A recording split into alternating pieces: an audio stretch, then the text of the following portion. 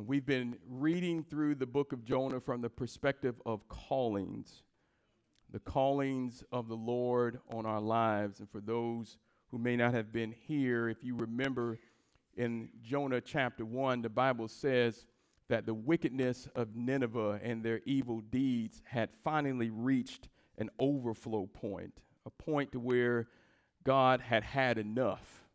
And he was going to bring judgment on that city and destroy them. But before he did, the Bible says that he sent his prophet Jonah to go and declare unto them about their wicked deeds, to go and cry out to them, to go and warn them. How many of you know that we have a God who generally warns us before he brings judgment to us? Is anybody glad about that? I can promise you that before God has ever judged you, he's probably sent you several warnings before he ever sent it to you. And so Jonah was called to go and tell or warn Nineveh about what was coming. This calling was his assignment. It was his task. It was his mission. It was a request from God. We've been talking about a calling is not necessarily just a position. It's not just a role. Most of the time when we think about a calling, we're thinking about a pastor or something like that. But a calling in a much broader sense is anything that God tells you to do. It's a request or an assignment or a task that God gives to us. And we talked about that if you have been saved and you are in the body of Christ, that everybody has been called to do something. You don't get saved and join the body of Christ and you don't have anything to do. I was so excited this past week when I saw so many of you accepting the call of God to just do what he told you to do. And so many people were blessed. If you are in the body, God has an assignment, a calling, a task of something that he wants you to do. How many people go to a job or you have a job to where you don't have anything to do? I didn't say that you didn't go to your job and don't do anything. I'm saying how many of you have a job that they don't require you to do anything? Most of us don't have that. How many of you have joined an organization or a club or a sorority or fraternity and they don't require you to do anything? In anything that you join, they're going to have you pay some dues. You need to come to some meetings. You need to do something. And so it is with the body of Christ. If you are in the body of Christ, you have an assignment. God is calling you to do something. What he called Jonah to do was to go to Nineveh and declare to them about their sin. And the Bible tells us that Jonah heard what God assigned him to do. And when he heard it, he just didn't want to do it. And he decided to run. How many of you know that Jonah is not unique within himself? I've said this many times. Sometimes we sit here in the Bible and we point about all the flaws of the individuals, but everybody in here has heard the voice of God tell you to do something at some point, and you flat out decided that you just didn't want to do it. God said, wake up and go to small group. Oh, no, I can't go to small group this week, Lord. There's some other things that I want to do. God said, wake up and read your Bible. And we all hear the voice of God. But sometimes we make up in our mind that it's just something that we just don't want to do. Jonah heard what God told him to do, to go preach, and he decides that he doesn't want to do it. So he runs from God. And the Bible says that God ends up sending a storm after him. And the storm was to punish him or to correct him and then get him back on the right track. The Bible says that when the storm didn't work, that God had the mariners. I'm just doing a review. That God had the mariners or the sailors that was on the boat to get Jonah and throw him off the ship into the sea, hoping that the sea would correct him. When the sea wasn't enough, the Bible says that God had a fish to come and swallow him. When the fish didn't work, God had him to stay in the whale. And then we ended up in chapter 1. It says that Jonah was in the belly of a fish. In chapter 2, the Bible says that after 3 days, look at your neighbor and say 3 days. It took 3 days in the belly of a fish, a large fish, that after 3 days in that fish that Jonah finally reached his breaking point. He finally got to the point to where he was ready to make a change. And we talked about that every one of us has that breaking point. Your breaking point may be here. My breaking point may be here. But all of us has some point to where it takes us to get to before we recognize that we need to do something different. For Jonah, it took the belly of a whale to get him in there before he recognized that he needed to change. And the Bible tells us that what made Jonah change was something very simple. He says that he changed because of his affliction. In Jonah chapter 2, verse 2, it says that when he was in the belly of the whale, that he cried out in my affliction. In other words, it was his pain. It was his suffering. It was because he was in a tight spot. And we talked about that some people will never change until some affliction comes on them. Some of us will never change until something hits your body and then you recognize that maybe you got to get some anger out of you. Some of us will never change until you get in a tight spot, until you're broke, until you're in a space that you can't get out of. And for Jonah, it was the belly of the whale experience.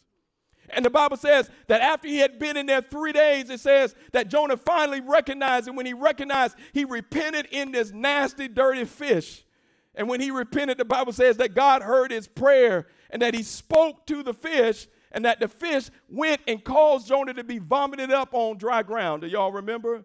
That teaches us that no matter what your situation is or how bad your storm is, that all God has to do is say a word and something can change instantaneously. As we entered into chapter 3, the Bible says that Jonah came out of the fish and he finally went and did what God told him to do. In verse 1, it says that God told him to go and preach to Nineveh what he told them to go preach. And if you remember last week, we looked at what did God actually tell Jonah to go do. And in chapter 3, verse 4, Jonah went to Nineveh, and all God told him to do was go there and say 8 words. Do you remember what it was?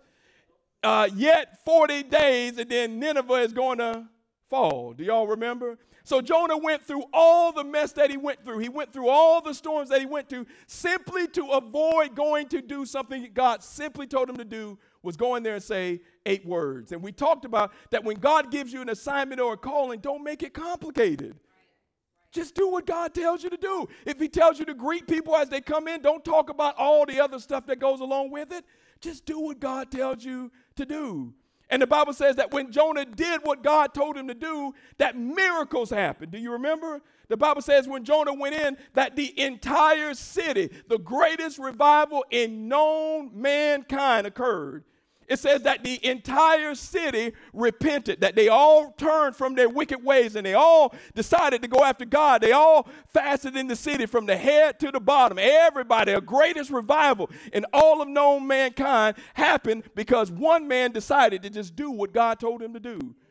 And at the end of Jonah chapter 3, verse 10, the Bible says that God, instead of judging the city, after he saw the people and after he saw that they repented and after he saw that they were turning from their wicked ways, that God relented from his judgment.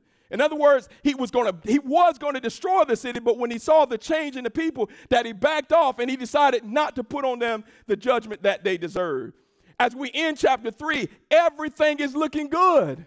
I mean, a revival has broken out. Everything is good. All these people have gotten saved. Judgment has no longer come. You would think that everybody is happy. You would think that as a Disney story, as the curtain is closing, you know, the thing says that we live heavily ever after. That's what everything is looking like. Everybody has gotten saved. Everything is going good. Destruction has not come. You would think that everybody would be happy. But then when you get to Jonah chapter 4, verse 1, instead of the prophet of God being happy, the Bible says instead of him being rejoiceful, that he's angry. Look there in Jonah chapter 4, verse 1. It says that Jonah was displeased exceedingly, and he was very angry. He was furious. That word anger, that means he was furious. He was upset. His nostrils was glaring. He had righteous indignation. He was upset. Why would a man of God be upset after everything that just occurred? Well, you got to notice what it says. It says, but when this happened, something happened that made him very displeased. What was that? You have to go back to chapter 3 where God relented from judging the people. That's why he's angry. He's angry because instead of God bringing the judgment on the city of Nineveh, he relented from giving them the judgment. Now the question becomes, why would a prophet or a preacher be mad because people didn't get saved? I mean, why would a man of God not want to see other people get saved? But you have to remember, Jonah wanted these people to be destroyed. If you recall from us, and if you've been joining with us, Jonah hated the people of Nineveh. He wanted them to be destroyed. In fact, when you look at verse 2, this was the reason why he ran from God in the first place. Look there in verse 2. He says, so he prayed to the Lord and said, "Oh, Lord, was not this what I said when I was still in my country?" So in other words, him and God had previously had a conversation that wasn't referenced in chapter 1, but they had already talked about this. He says, therefore I fled previously to Tarshish. Why, Jonah? Why? He says, for I know that you are a gracious and merciful God, slow to anger and abundant in loving kindness, one who what? Relents from doing harm. The question becomes, well, why would Jonah want the people to be harmed? You have to remember again, he hated them. Do you remember why he hated the people of Nineveh? He hated them because Nineveh was the capital city of Assyria, right? And Assyria was the arch enemy of Israel. It was like if you live in South Central LA, it was the Crips and the Bloods. I mean, they were rival gangs. They hated each other. They were from rival nations. They were in war. They hated each other. And so everybody wants their enemy to be attacked, right? You don't want your enemy to survive. So Jonah hated them because they were the enemies of Israel. They were a rival nation. The Bible tells us that he also hated them because they were wicked. They were vile, wicked, wretched people. The Bible says, the prophet in Nahum chapter 3 says that Nineveh was full of sorcery and witchcraft, that they laid bodies all out in the street, and it was a very wicked place. And Jonah looked at these people with disdain. He thought that they were nasty people. They were heathen people. I mean, he was a Jew, and he was fine with God giving him grace. He was fine with God forgiving the Israelites, but he had no love, no sympathy for the people in Nineveh. He wanted them to be destroyed. And the truth of the matter is, Jonah ain't by himself. Would you agree? There's some of us in here who are just like Jonah as well. You want your enemies to be destroyed as well, right? You got some people that you hoping that God deal with as well. You got some people that has offended you, and you wishing and hoping and praying the scripture in Romans where it says, vengeance is mine, says the Lord, I will repay. And you've been praying to God that you want God to go and get them and destroy them. Don't just look at Jonah like he crazy. See, it's amazing. Boy, when we get into church, everybody gets so holy, and you want to look at him like he's so bad. When some of y'all been praying yourself that God would deal with some folk, and you would put something on some folk, and that God would chastise them. This is how Jonah felt. And the Bible says that he was upset with them because that was his normal response. I mean, you know that when people offend us, that's our normal response. We want God to get them. But how many of you are thankful that we serve a God who don't deal with people the way how we like to deal with them? See, we serve a God who don't respond like we do. He says that God is different, that God is gracious and merciful. Somebody ought to be happy that God is gracious and merciful. Do you know that if it wasn't for the grace and mercy of God, nobody in here would be in here? If it weren't for the grace and mercy of God, you should have been dead and out of your mind, not in your right mind this morning. You should have been dead in that relationship that you was in, that car accident you was in should have took you out a long time ago with all the people you used to be messing with. You should have a disease, some sexually transmitted disease before you got saved and holified and everything. Come on, somebody. If it weren't for the grace and mercy of God, none of us shouldn't be in here right now. But God is always blessing us with stuff that we don't deserve. Mercy is God not giving us the punishment that we deserve. Grace is God giving us or blessing us with that which we don't deserve. And God is always blessing us. See, mercy, the Bible says the moment that you and I sin, we should die. Romans 6:23 says the wages of sin is death. Every time that we sin, we should die. But the mercy of God says, no, I don't want you to receive the punishment that you deserve. So I'm going to send my son, Jesus Christ, to die on the cross for you. And he's going to take the punishment that you're supposed to receive. Listen, but that wasn't good enough for God. Oh, I wish somebody understood something about grace and mercy. Because if that's all God did was take from us the punishment that we deserve, that would be enough. But not only did God take away our punishment, the Bible says that he gave us something called grace. In other words, if God would have just taken our punishment, I would have been happy to just be a bellboy in heaven. I just would have been happy to be a gardener in heaven. But the Bible says not only did God take away the punishment that we deserve, but he also allowed us to have eternal life. Come on, somebody. That he also granted us the opportunity to become sons of God. Come on, somebody. That's grace. That's not something that you deserve. You can't earn to be a son of God. That's something that God just chose to give to us. Come on. He says, not only did he take the punishment we deserve, but he gave us grace. We became sons of God. He says that he gave us all eternal blessings in heaven. Every eternal blessing there is, God gave to us in his grace and in his mercy. Listen, he says not only is God gracious and he's merciful, but that he's slow to anger. Anybody see that? How many glad that God is slow to anger? Man, I tell you what, when I think about how I deal with my children and sometimes how they get on my nerves, I thank God that God is not like some of us. Most of us would have been dead a long time ago. I think of them little nets. You ever been outside and you got a little net that be bothering you all the time and you get married and you smack them? How many times do you think God wanted to smack some of us sometime when we do foolishness over and over and over and over again? But the Bible says that he's slow to anger. Instead of being quick to destroy us, he's slow. It says that he's great in kindness. He's naturally kind. Some of you may be thinking that God is just waiting to smack you, but that's contrary to what the Bible teaches. He's gracious in that he relents from the punishment that he's going to give to us. So the Bible says that Jonah hears this, and even though he hears this, Jonah is not satisfied. He still wants the people of Nineveh to be judged. He wants God to destroy them. They are his enemies. He has no lack for them, no mercy for them at all. And in fact, when Jonah hears that God is not going to destroy them, he does something that a prophet of God should never do.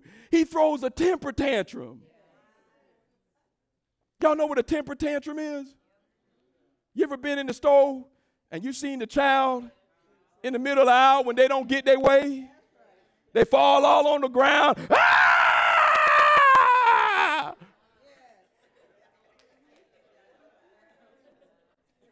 Why are they doing that? Because he wants to get his way. And when he doesn't get the way, he starts to act a fool. Watch this. When you look at Jonah in chapter 3, when you look at verse 3, it says that when Jonah didn't get his way, he said, well, God, if you're not going to give me my way, just go ahead and take my life. I don't want to live no more. I just go ahead and just kill me now, God. If you're going to let them live, it's either me or them. If you're not going to take them, then just go ahead and kill me now, God. Come on, somebody. See, and the problem is we have temper tantrums in church too. Jonah ain't by himself. You keep hearing me say this all the time. You look at people in the Bible, they ain't by themselves. People in the church throw temper tantrums all the time. If you don't give me what I want, then I'm not going to do it. If you don't run the meeting the way how I want the meeting, then I ain't serving no more. If you don't paint the walls in the church the color that I want, well, I ain't giving. Come on, somebody. If you don't sing the songs that I want to hear on Sunday, well, I ain't clapping. For the amens that went down.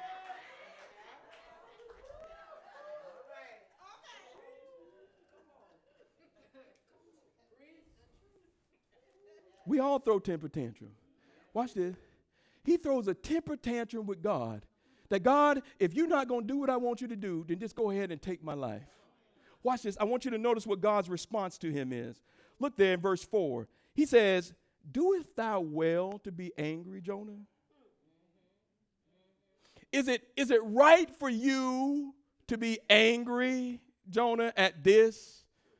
Is it right for you to be angry that I have relented my judgment from the people of Nineveh? You out of all people, Jonah, do you have the right to be angry that I decided to give grace to somebody else? Didn't I just chase you halfway across the sea because you was rebelling against me? Didn't I just have to put you in the belly of the whale for 3 days and 3 nights because you wouldn't listen to me? And now you got this attitude that you won't want me to give grace to somebody else? Watch this. But Jonah wasn't hearing that, looking. And if you look there in verse 5, it says that Jonah goes out of the city to see what was going to happen. Do you see that there? It says that he goes out of the city and he builds himself a hut.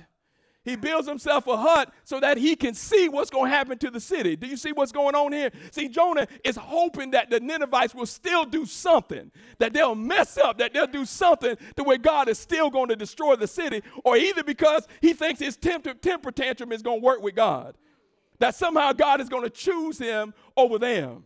But see, God has to teach Jonah a lesson. So I want you to see what happens there in verse 6. Notice what it says. See, Jonah has a problem. He doesn't understand what his problem is. Watch what it is. It says, and God, what? He prepared a gourd. Notice what happened. It didn't just happen. The gourd didn't just come. God prepared it for him. He orchestrated, he created, he constructed this thing. Just like the storm that God sent, God prepared this gourd. Sometimes God will prepare things in your lives in order to get you to see something that you don't see. Everything that happens in your life, some of the attitudes that you run into with people on your committee is God trying to show you. Boy, I ain't going to get no amens at all. I remember Pastor Sam used to say that what's on the outside only reveals what's on the. And sometimes God will allow some people to come out the mouth a little sideways because you don't recognize you got an attitude problem. Boy, the amens down went down. God will allow some people to come to the meeting late and you like to be on time because God wants you to know that your on timeness is not holy before him either. And it says that God prepared a gourd. A gourd is some type of plant. We don't know what type of plant it was. Some say it's a castor oil plant. We don't really know what it is. But it's some type of plant that grew big and it provided shade to Jonah there. Do you see that there in verse 6? It shaded him over his head from his grief. It was very hot there. And it was a lot going on. And Jonah was hot and he was looking for relief. And so you notice God showed him grace. I want you to see what's happening. See, God didn't have to give that to him. God owed Jonah nothing. But here he is suffering. He's in pain. He's in grief. And God prepares this gourd to come up and to save him and to release him from some of the pain that was on him. How many know that the Bible says, and when he did that, notice what it says, and Jonah was exceedingly glad. Do you see that in the text? He was exceedingly happy. Now, when God is blessing me, when God is giving me cover, when God is giving me grace, he's exceedingly happy. But then you notice in the next verse, verse 7, but God prepared. Now, the worm didn't just come. It says that God prepared a worm, and the worm came up the next morning, and it says when he got up the next morning, he prepared a vehement wind and the sun. Do you see that? These things aren't just happening. God is setting them up. He's preparing them because he wants Jonah to see what's going on. It says, and it began to beat on the head of Jonah to the point where he fainted and wished within himself that he would just die. Have you noticed that he was just exceedingly happy and now he wants to die? See, as long as the grace was on him, he was happy and everything was going good. So have you ever noticed that we all love grace for ourselves, but when it comes to our enemy, we don't want them to get no grace?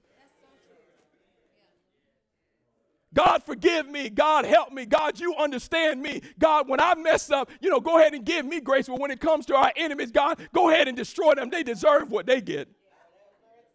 Come on, somebody. Some of us know that we've been out there doing some stuff. And we all looking for God's grace. But for some reason, when it comes to people we don't like, we want him to destroy them. When I lose my temper with my husband, God give me grace. When President Trump get out there and act like a jack.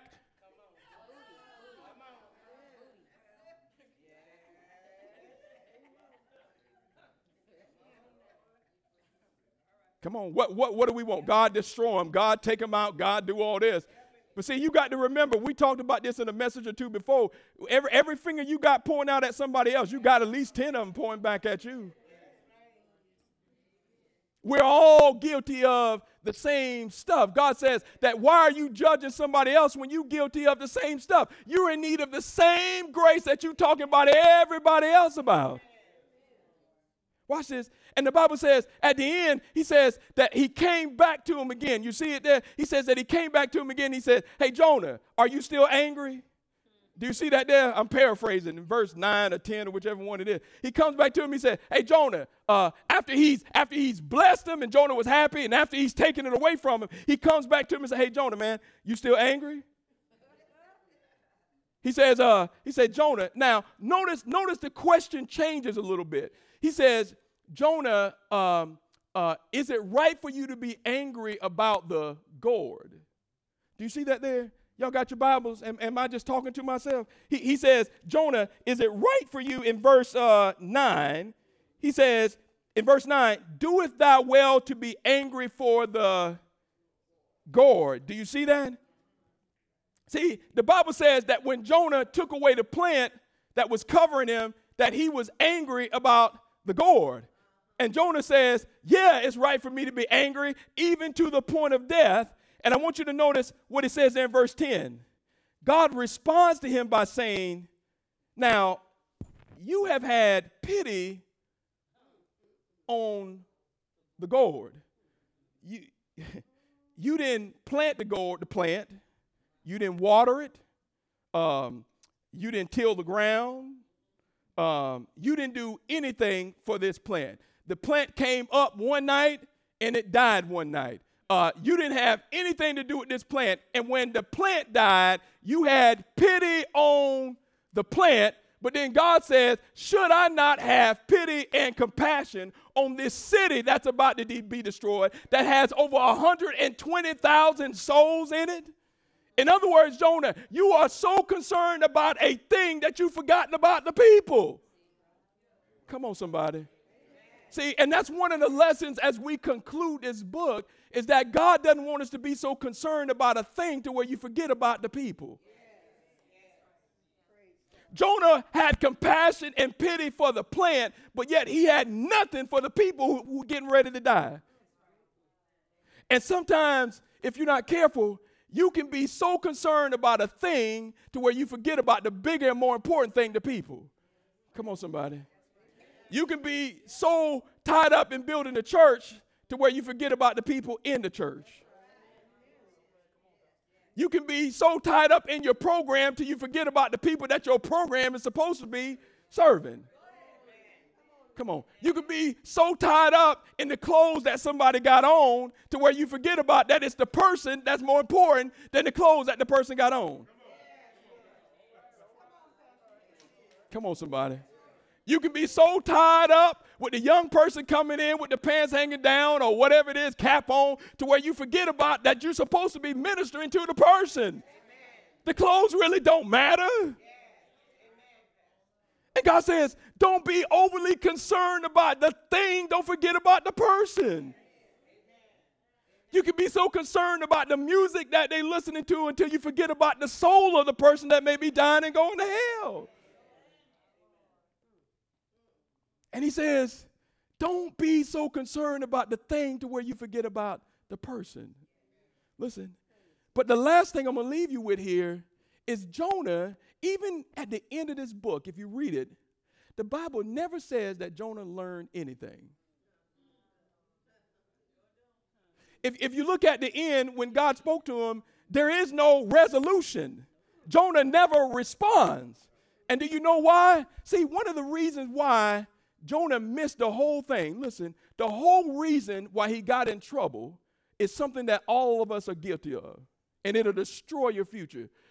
The reason why Jonah got in problem was he got offended.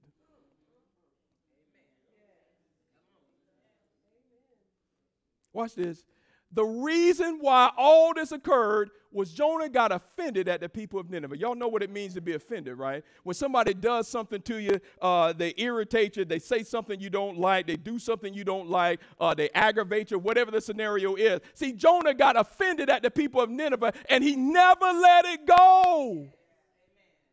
Watch this. And some of us in here are offended at some people, and you don't recognize it, but it's choking you from doing everything that God would have you to do. See, and if you're going to do your calling, see, Jonah never let it go. No matter what happened, he wanted God to destroy him because as far as he was concerned, he didn't like these people. I hate these people. And God is saying, I'm the God that judges them, and I've given them grace. Why won't you? And some of us in here, you got some things against some people, and you just won't let it go.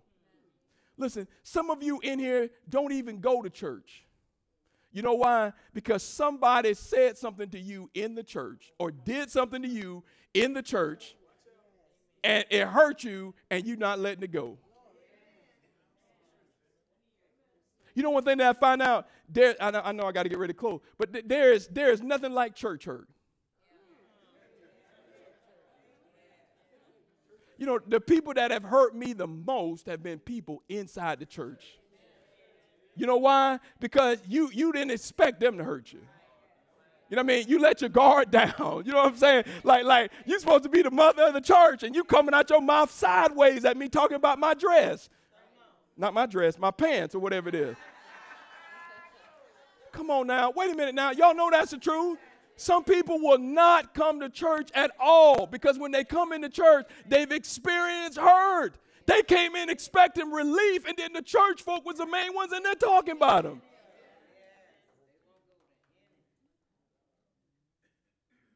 Rather than being concerned about the person's soul,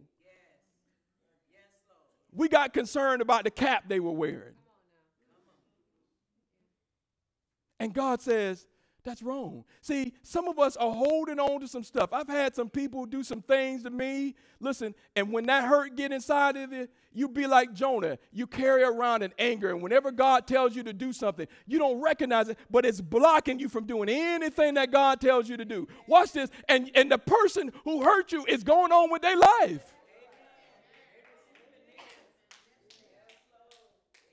And you're the one who's offended. You're the one sitting there in your chair not doing what God assigned you to do. You're the one missing out on your blessing. You're the one who's missing out on your eternal rewards. Because somebody hurt you and you won't let it go. Listen, and here's the thing. Remember this.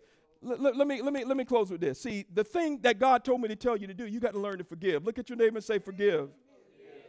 Look at your neighbor, tell him forgive again. Listen. Turning your Bibles to Matthew chapter 18. We'll close with this. Matthew chapter 18.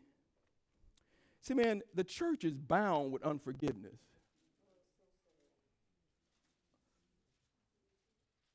You got people come in every day who are jumping and shouting during the worship and just as bound as can be. Watch this. And you know what I found is that people who are not in the church know it. Man, see, that's one thing I've learned about people who you say ain't saved. They know a phony. And they know you're not as spiritual as you're trying to act. They saw you when you was getting out your car and wasn't speaking to each other. Come on, somebody. And that offense will keep you bound. And God told me to tell you this morning that you got to let it go.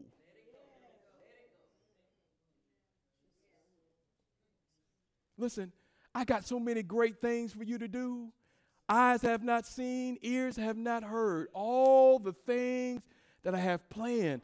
But if you keep holding on like Jonah, man, that thing going to hold you back. Matthew chapter 18. Look there at verse 22. Listen to the words of Jesus. Jesus said unto him, he's talking about forgiveness here, and he says, I do not say to you to forgive up to 7 times, but unto 70 times 7. You say 490 times? Listen, don't try to forgive somebody 490 times. You're missing the point. He ain't saying to give him 490 times. He's just trying to tell you there is no number. Listen, if you remember 490 times, 487, 489, you got a real problem. Like you just really got a problem. If you remember that many, something going on. Notice what he says. He says, Jesus says, forgiveness is a way of life.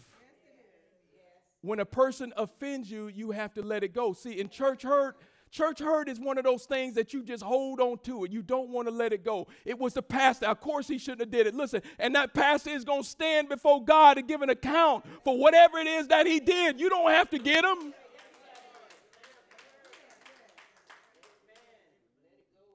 That usher, that deacon, whoever it was that spoke to you when you walked in sideways, talking about you, speaking about you underneath their voice, they will stand before God and give an account. But don't let them stop you from doing what you're supposed to be doing. Some of you are really, really, really anointed. And you're allowing hurt to stop you from doing what you need to do. Notice what Jesus says. He says, therefore, the kingdom of heaven, or my kingdom, is like a certain king who wanted to settle accounts with his servants. And when he had began to settle his accounts, one was brought to him who owed him 10,000 talents. That's a lot of money. But as he was what? Not able to pay. Don't miss the bigger point of what Jesus is saying here. You know, Jesus is an expert at giving analogies. He's talking about someone who owed him something and they could not pay it. Notice what he says. His master commanded that he be sold with his wife and his children and all that he had, and that payment be made. That is what he deserved. He owed a debt. He was supposed to pay the debt. He couldn't pay the debt, so he was owed. He was sold everything he had, wife, children, everything. But notice verse 26. The servant therefore fell down before him, saying, Master, have patience with me. I will pay you all. Then the master of that servant was moved with compassion, released him, and forgave him the debt. Listen to what Jesus is saying. See, some of you are holding stuff on to people who hurt you, and Christ said, but I forgave you. What about all the junk that you did for me? See, and that's the thing that annoys me to no end sometimes inside the church, because we forget about all the stuff that God has done for us. Man, listen, we had a youth class back there with the young people back there in the class. And, you know, when you're talking about music and hip hop and different things in the music, they expect you to judge them. Watch this. And the whole time I'm in the class, see, I've been teaching y'all, it's not about preaching at people, it's discipling. You miss it. If you go at people just preaching at them, oh, your music is wrong. Your music is wrong. You need to change that. So forth, so forth, so forth. All you do is put up defense system. They fighting you back. Watch this. We got in class, started talking about the music. And how many of you know the way you diffuse a situation is you just ask questions? Greg, you was in there. All you got to do is just ask questions. So let me ask you, is it good for a Christian audience or a secular artist to come into church and to perform? Oh, well, no, Pastor, I don't think that's right now. Why? Well, because it's confusing, you know what I mean? Because you got a secular artist that's outside and then they come into church. That shouldn't be. Watch it. I said, okay, so can I ask you a question? If you are a Christian, is it good for you to have in your CD player and everything that same secular artist?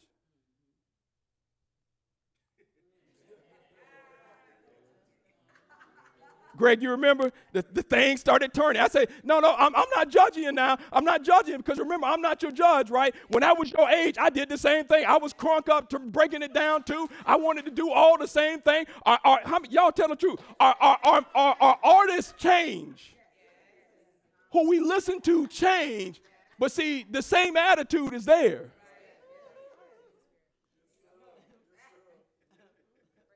See, and some of them kind of got offended because they thought the presenter was judging and condemning them. See, and here's the thing. When you start condemning people, you put yourself.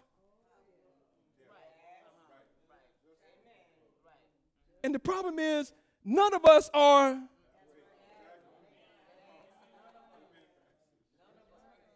I promise you, the most spiritual person in there, you could be Betty Baker up in there, walking around in the anointing 24 hours a day, 7 days a week. Oh, you're just holy and anointed, walking around and I guarantee you, someday going to be a bad day. Someday, Freddie Baker going to leave something on that counter.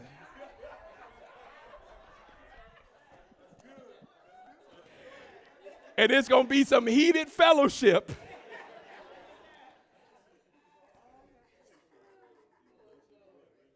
What am I saying? Listen, as a church, remember, our job is not to condemn people because you're not a judge. Listen, you can teach the word of God without me condemning you. See, the word of God does it itself. All you got to do is do the word. We got in there talking about the word of God. You remember, Greg? You didn't have to condemn anybody. I had them walking out of class, walking back in. Well, Pastor, what do you think about this? And Pastor, what do you think about that? And Pastor, do we do that? I say, listen, man, I can't be your conscience. Here's the thing. You just begin to pray about it, and the closer you get to God, he'll let you know whether or not that music is right for you. Okay, Pastor, I'm going to do that. I'm going to pray on it. But you don't got to be nobody's judge. Watch this. Let me close. Verse 28, notice what he says. But that servant went out. We know the story. The servant went out, found one of his fellow servants who owed him 100 denarii, a much smaller amount, and he laid hands on him and took him by the throat, saying, pay me what you owe. His fellow servant fell down, did the same thing at his feet, begged, saying, have patience on me, I'll pay you all. But he would not. He was still holding on. He would not let it go. And when he would not let it go, but went and threw him into prison till he should pay the debt, when his fellow servants saw what he had done, they were very grieved, came and told their master all that he had done. Jesus Christ sees everything. Then his master, after he had called to him, said to him, you wicked servant. Why? I forgave you all that debt because you begged me.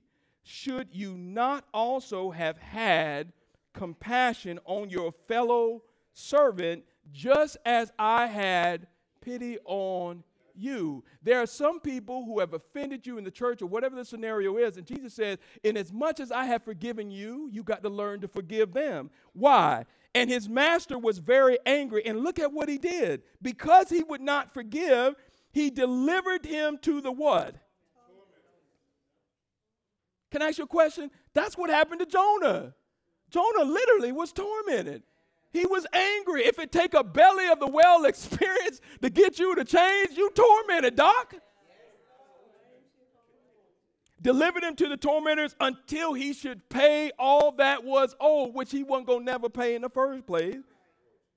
Now, this was the thing that you need to see. Verse 35, so my heavenly Father also will do to you if each of you from your heart, what? Does not. Remember this. When you hold on to that fence or whatever it is that they've done, see, you releasing it has nothing to do with the other person. It has everything to do with you. You're the one not serving. You're the one walking into church with that attitude all puffy and stink all the time. Come on. You're the one walking on your job, look like you're bitter, ain't got no joy, ain't got no rejoicing in you or nothing. It's not hurting anybody else. You're the one getting all the health effects in your body. Listen, and God says, I came to set you free. Bow your heads.